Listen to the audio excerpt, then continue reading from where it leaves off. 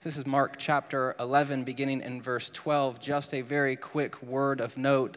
The last time, the week before Easter, when we met in the beginning of Mark chapter 11, Jesus was entering into Jerusalem. This is a climactic moment in the narrative of the book of Mark, where he has been doing miracles and he's been doing teachings and he's been interacting with folks in the north, and then he's set his sights on Jerusalem and towards the end of his life, where he would give himself up for us as a sacrifice.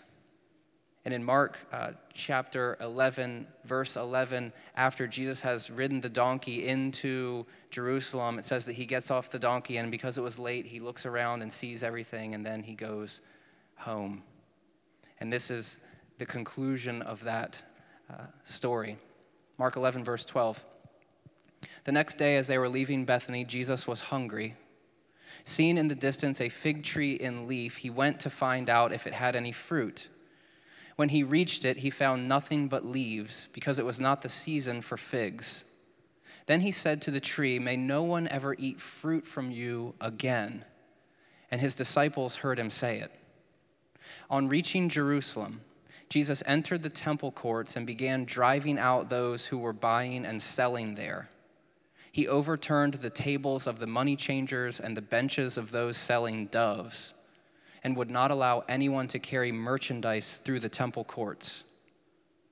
And as he taught them, he said, "Is it not written, 'My house will be called a house of prayer for all nations,' but you have made it a den of robbers."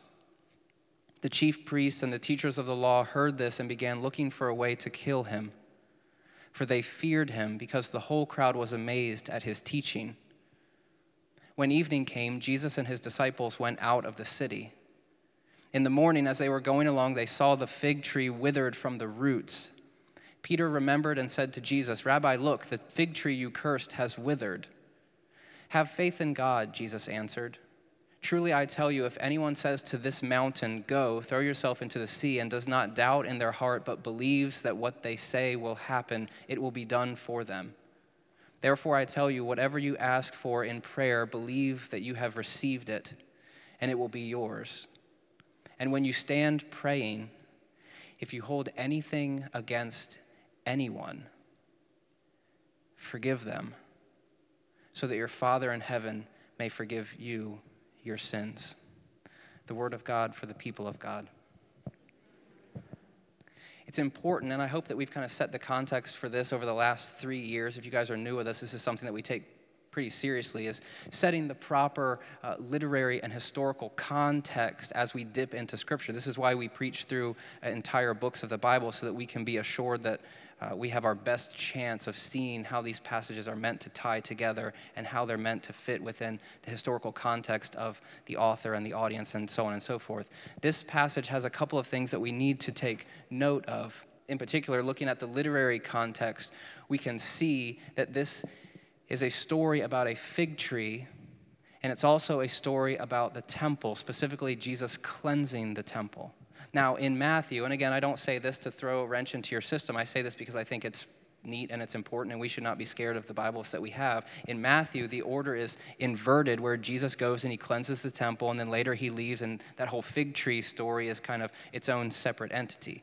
He leaves, he curses the tree, and then immediately it withers up and dies right on sight in Matthew chapter, I believe it's 21. Now, what Mark does, this is something that Mark has often done throughout his gospel, is he is strategically placing these stories together to try to give us a guide to how we're supposed to interpret Jesus cleansing the temple. When he goes in and starts throwing over the tables and driving people out, what Mark wants us to see is you have to understand first the story about the fig tree. So he takes that first bit of the story where Jesus sees the tree. It's got leaves on it, but it's not the time for figs. And Jesus curses the tree because it in fact does not have figs, which is very strange. And then Jesus enters into the temple, cleanses it, and then on the way out the next day, Peter sees the tree and says, "Hey, Jesus, it's dried up and it's all withered up." What Mark is doing is saying, in order to understand Jesus in the temple, we need to understand this image of the tree and what Jesus is saying and doing, and why the tree is being cursed.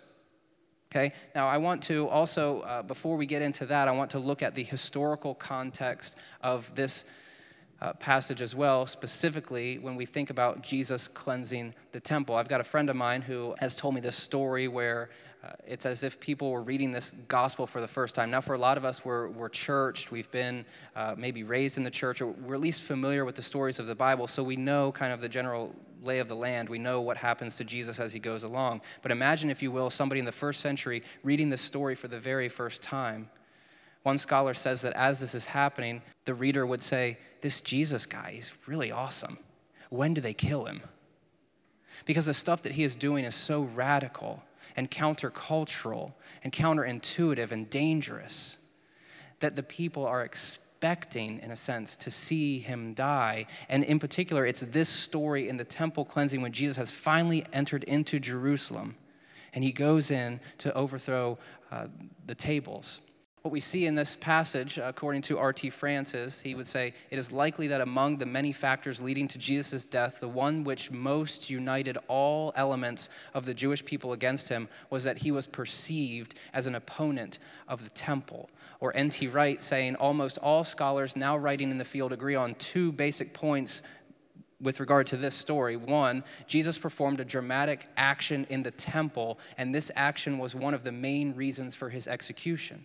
The Jews at the time could not stand what was happening, and we see that the chief priests and the rulers of the law and of the time wanted to take themselves off to the side to plot how they could kill him, because what Jesus was doing was completely not cool.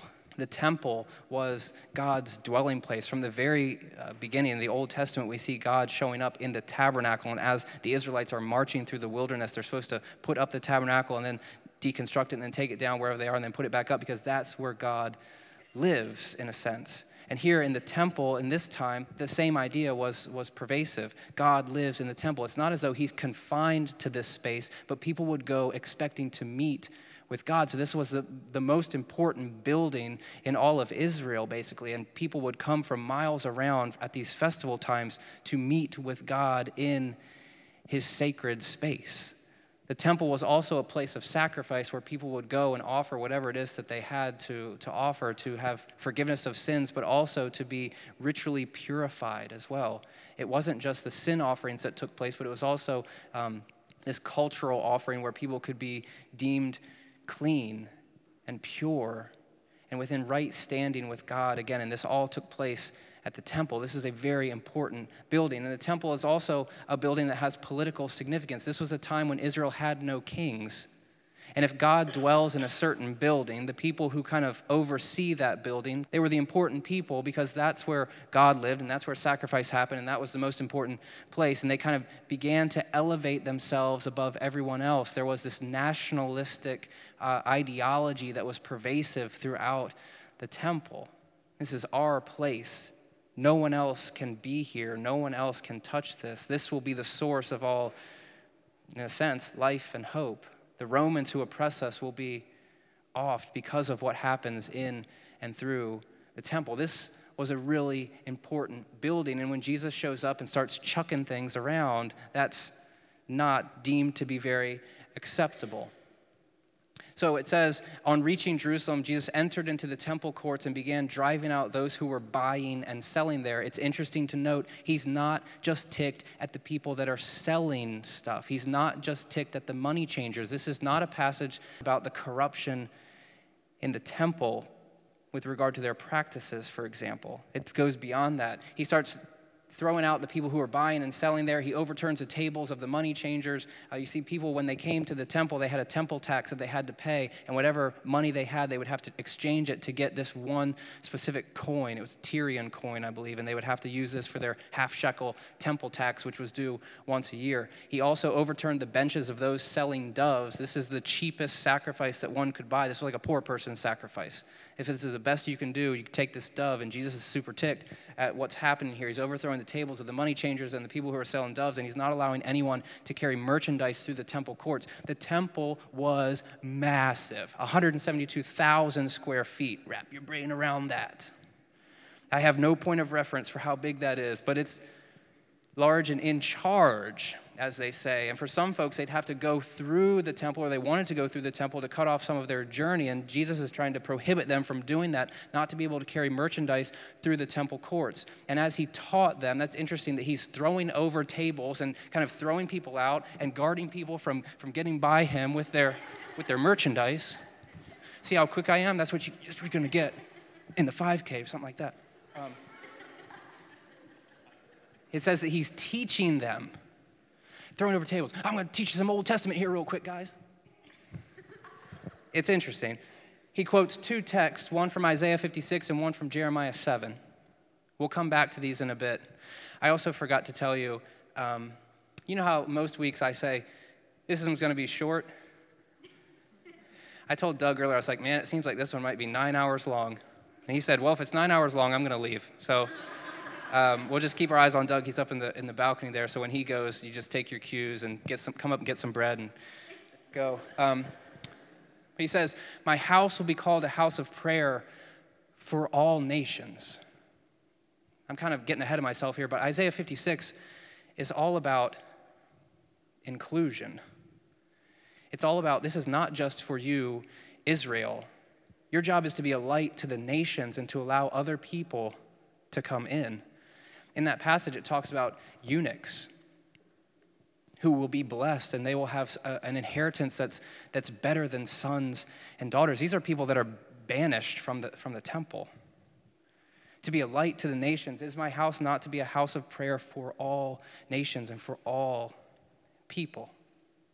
The other text comes from Jeremiah 7, where it talks about you've made my house into a den of robbers. We'll talk about this in a bit too. It's not just people that are corrupt and stealing. It's people who are revolutionaries, insurrectionists, people that have political and national agendas.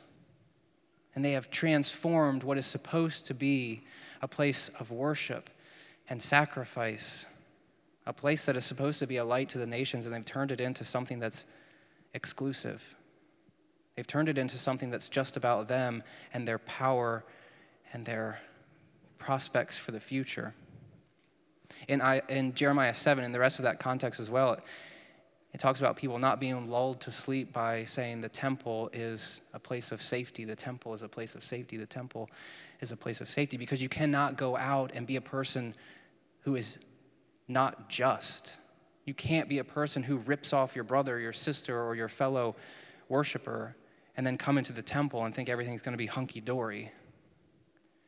And what Jesus is doing, he's taking these 2 passages and instructing people in what's going on in this particular context. So if someone does ask you, what would Jesus do? You have to realize that within the realm of possibility is turning tables over and breaking out whips. Note, the whips come in the book of John.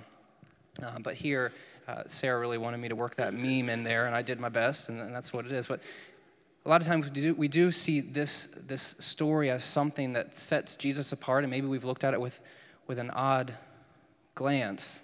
But there's a little bit more to it than just Jesus being ticked. Remember, in the book of Mark, he looks around, he goes home, he comes back.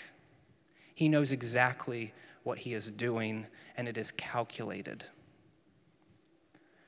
This is a symbolic act, or it's a demonstration. Now, this is something that prophets do. It's called a sign act, or a symbolic act, or a symbolic parable that's kind of being acted out. I want to read you a couple of these stories from the prophets so that you can get an idea as to what's going on in some of these texts that are very strange. This is Isaiah chapter 20. In the year that Assyria's king Sargon sent his general to Ashdod, he fought against Ashdod and captured it.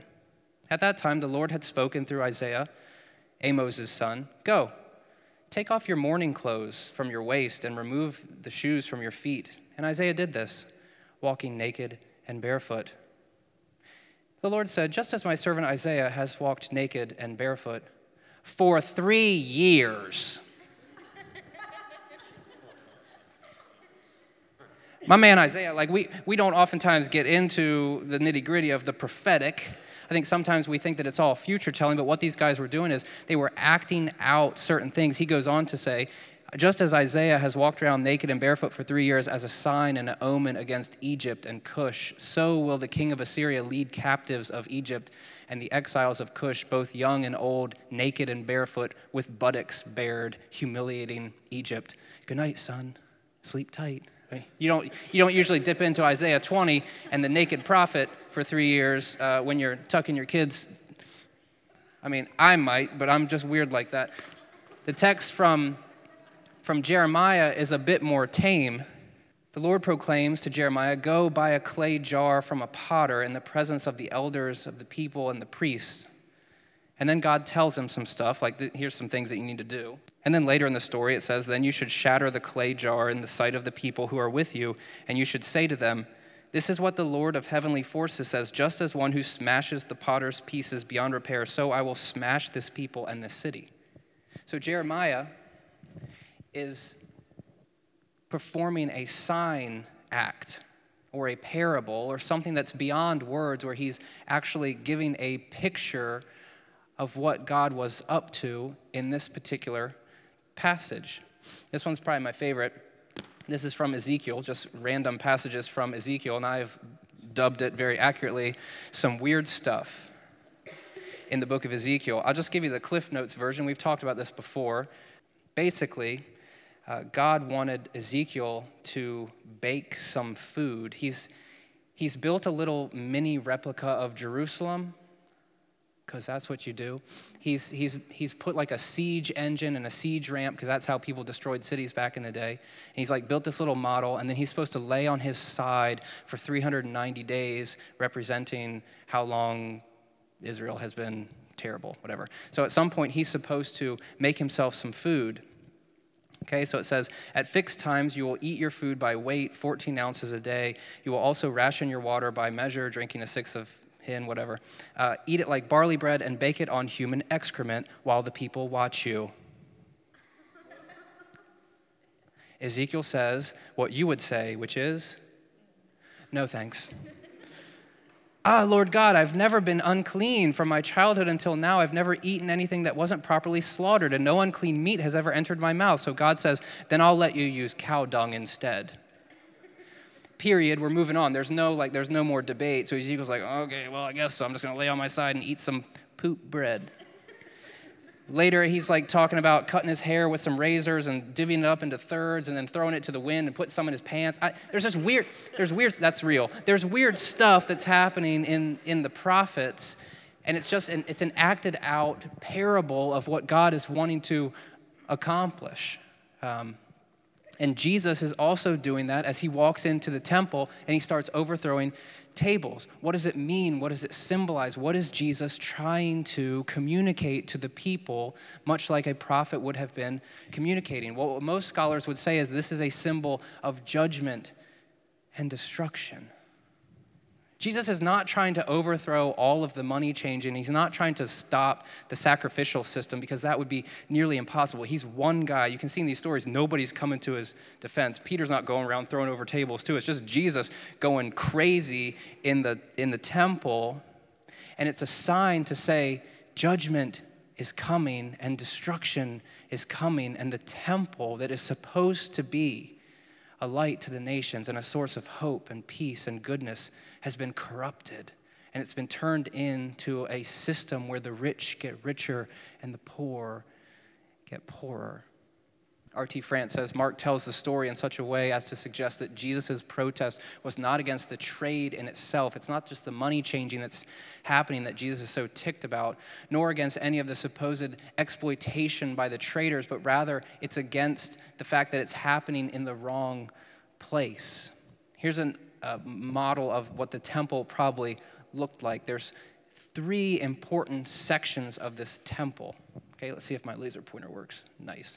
This big spot right here, actually, if you back it up, this is like the portico where people would come in, and you could have some money changing that happens here, but you also have money changing that takes place right here in the court of the Gentiles. This is the farthest place in that non-Jewish worshipers could get. And now their worship place, their place of prayer, has been invaded by people that are selling animals, perhaps making a profit as well, but they've kind of invaded on their territory. We also have the court of the women here, and then we have the court of the Israelites here, leading into the holy place and the most holy place as well. This temple is massive. You can see this is another just a model of what it would look like. So this is where the bad stuff's happening here. The money changing in the court of the Gentiles was just outside of the Holy of Holies and the holy place. So this is taking place in a place that is occupied for prayer and worship of people that have pilgrimaged to this place. And this makes Jesus a bit angry. He goes in saying, my house will be called a house of prayer for all nations. And we've already talked about this. This is Mark's unique inclusion in this story, that there's something to be said for the Gentiles. And he writes, as the temple has been intended to symbolize God's dwelling with Israel for the sake of the world, the way Jesus' contemporaries had organized things, it had come to symbolize not God's welcome to the nations, but God's exclusion of them. If there's one buzzword that I've been saying for weeks and weeks as we've been looking at Mark, inclusion.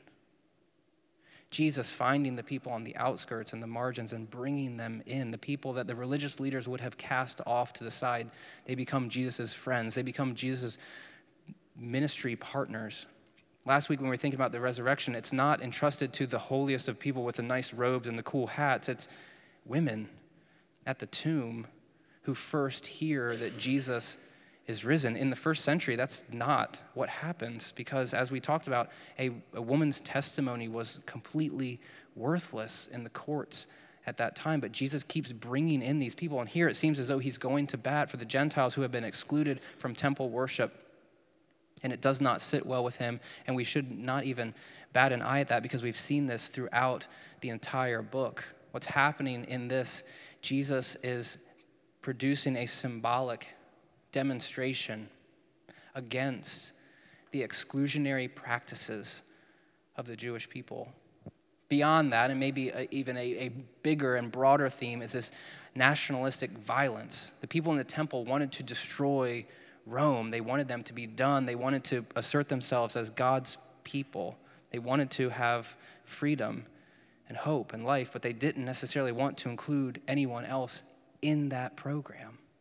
And as this is happening, again, the rich get richer and the poor get poorer. So what happens is the people on the top are abusing their power, and they're being unjust to their fellow Israelites. They're ripping them off as they come in to get sacrifices. They're ripping them off with the temple taxes. They're in a sense, not going to bat for them. And we hear the echoes of Jeremiah saying, you cannot come into the temple. You cannot come into a house of prayer if you have blood on your hands. You cannot just think that it's going to be okay for you to live however you want to live and then show up and think that God is cool with that.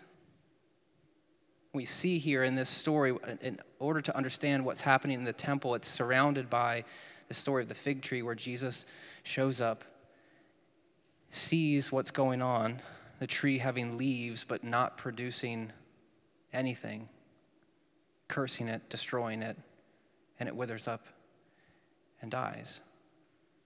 It's a sign of judgment. It's a sign of destruction that is bound to happen. And we see this throughout Jesus' ministry, specifically where he's talking about the temple. This is later on in Mark chapter 13. That whole chapter is sort of about this. But the beginning couple verses, some of his disciples are coming to him. They say, look, teacher, what massive stones. Look at these buildings. They're huge. It's 172,000 square feet. It's beautiful. It's so beautiful. But Jesus comes back and says, do you see all these great buildings?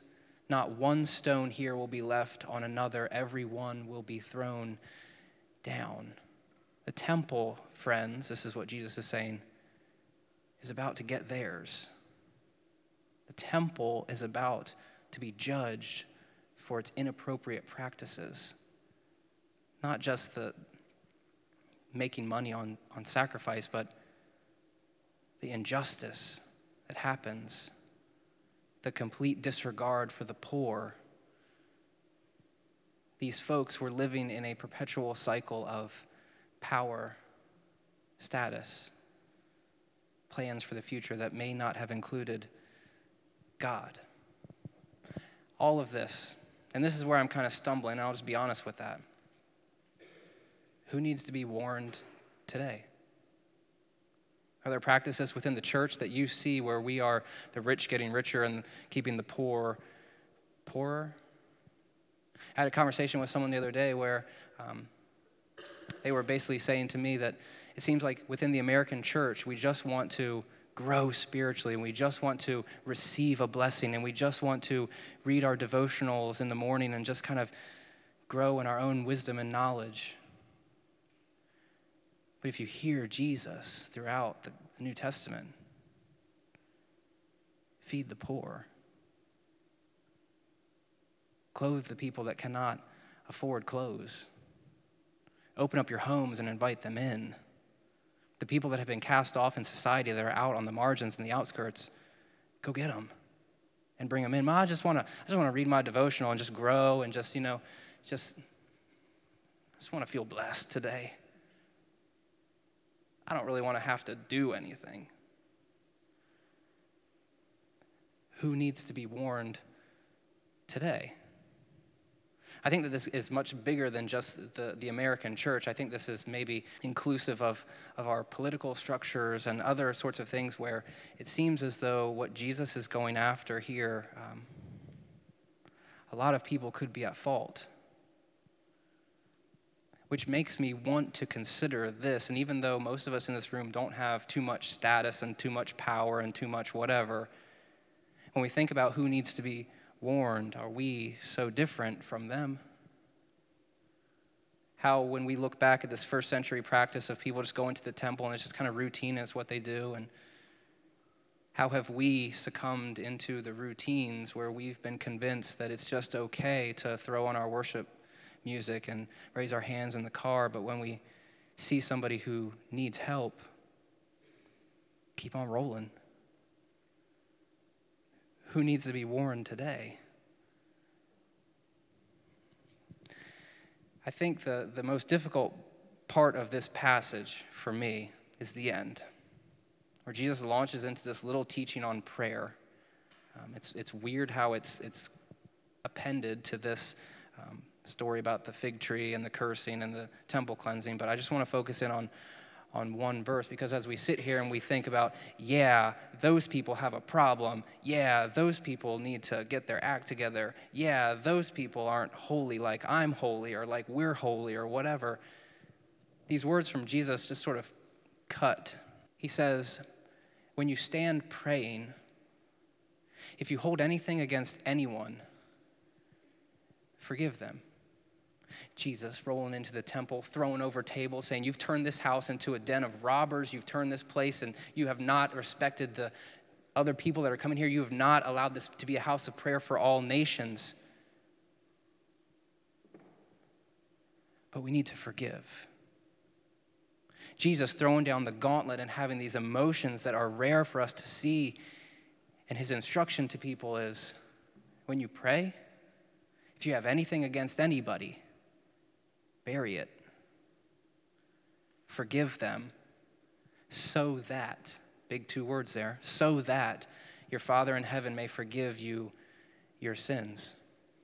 Let's go back to our example. We got our worship CD on and we're jamming and it's great. And we're reading our devotional for the morning and it's just good. It's a daily bread. It has really spoken to my life today about what I'm going to be doing. But I hate this person because they don't get it. And I can't get past that. But it's cool, right, Jesus?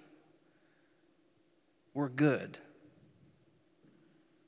And we go back to Jeremiah 7, where it's like, you can't just come back into this house saying, it's good.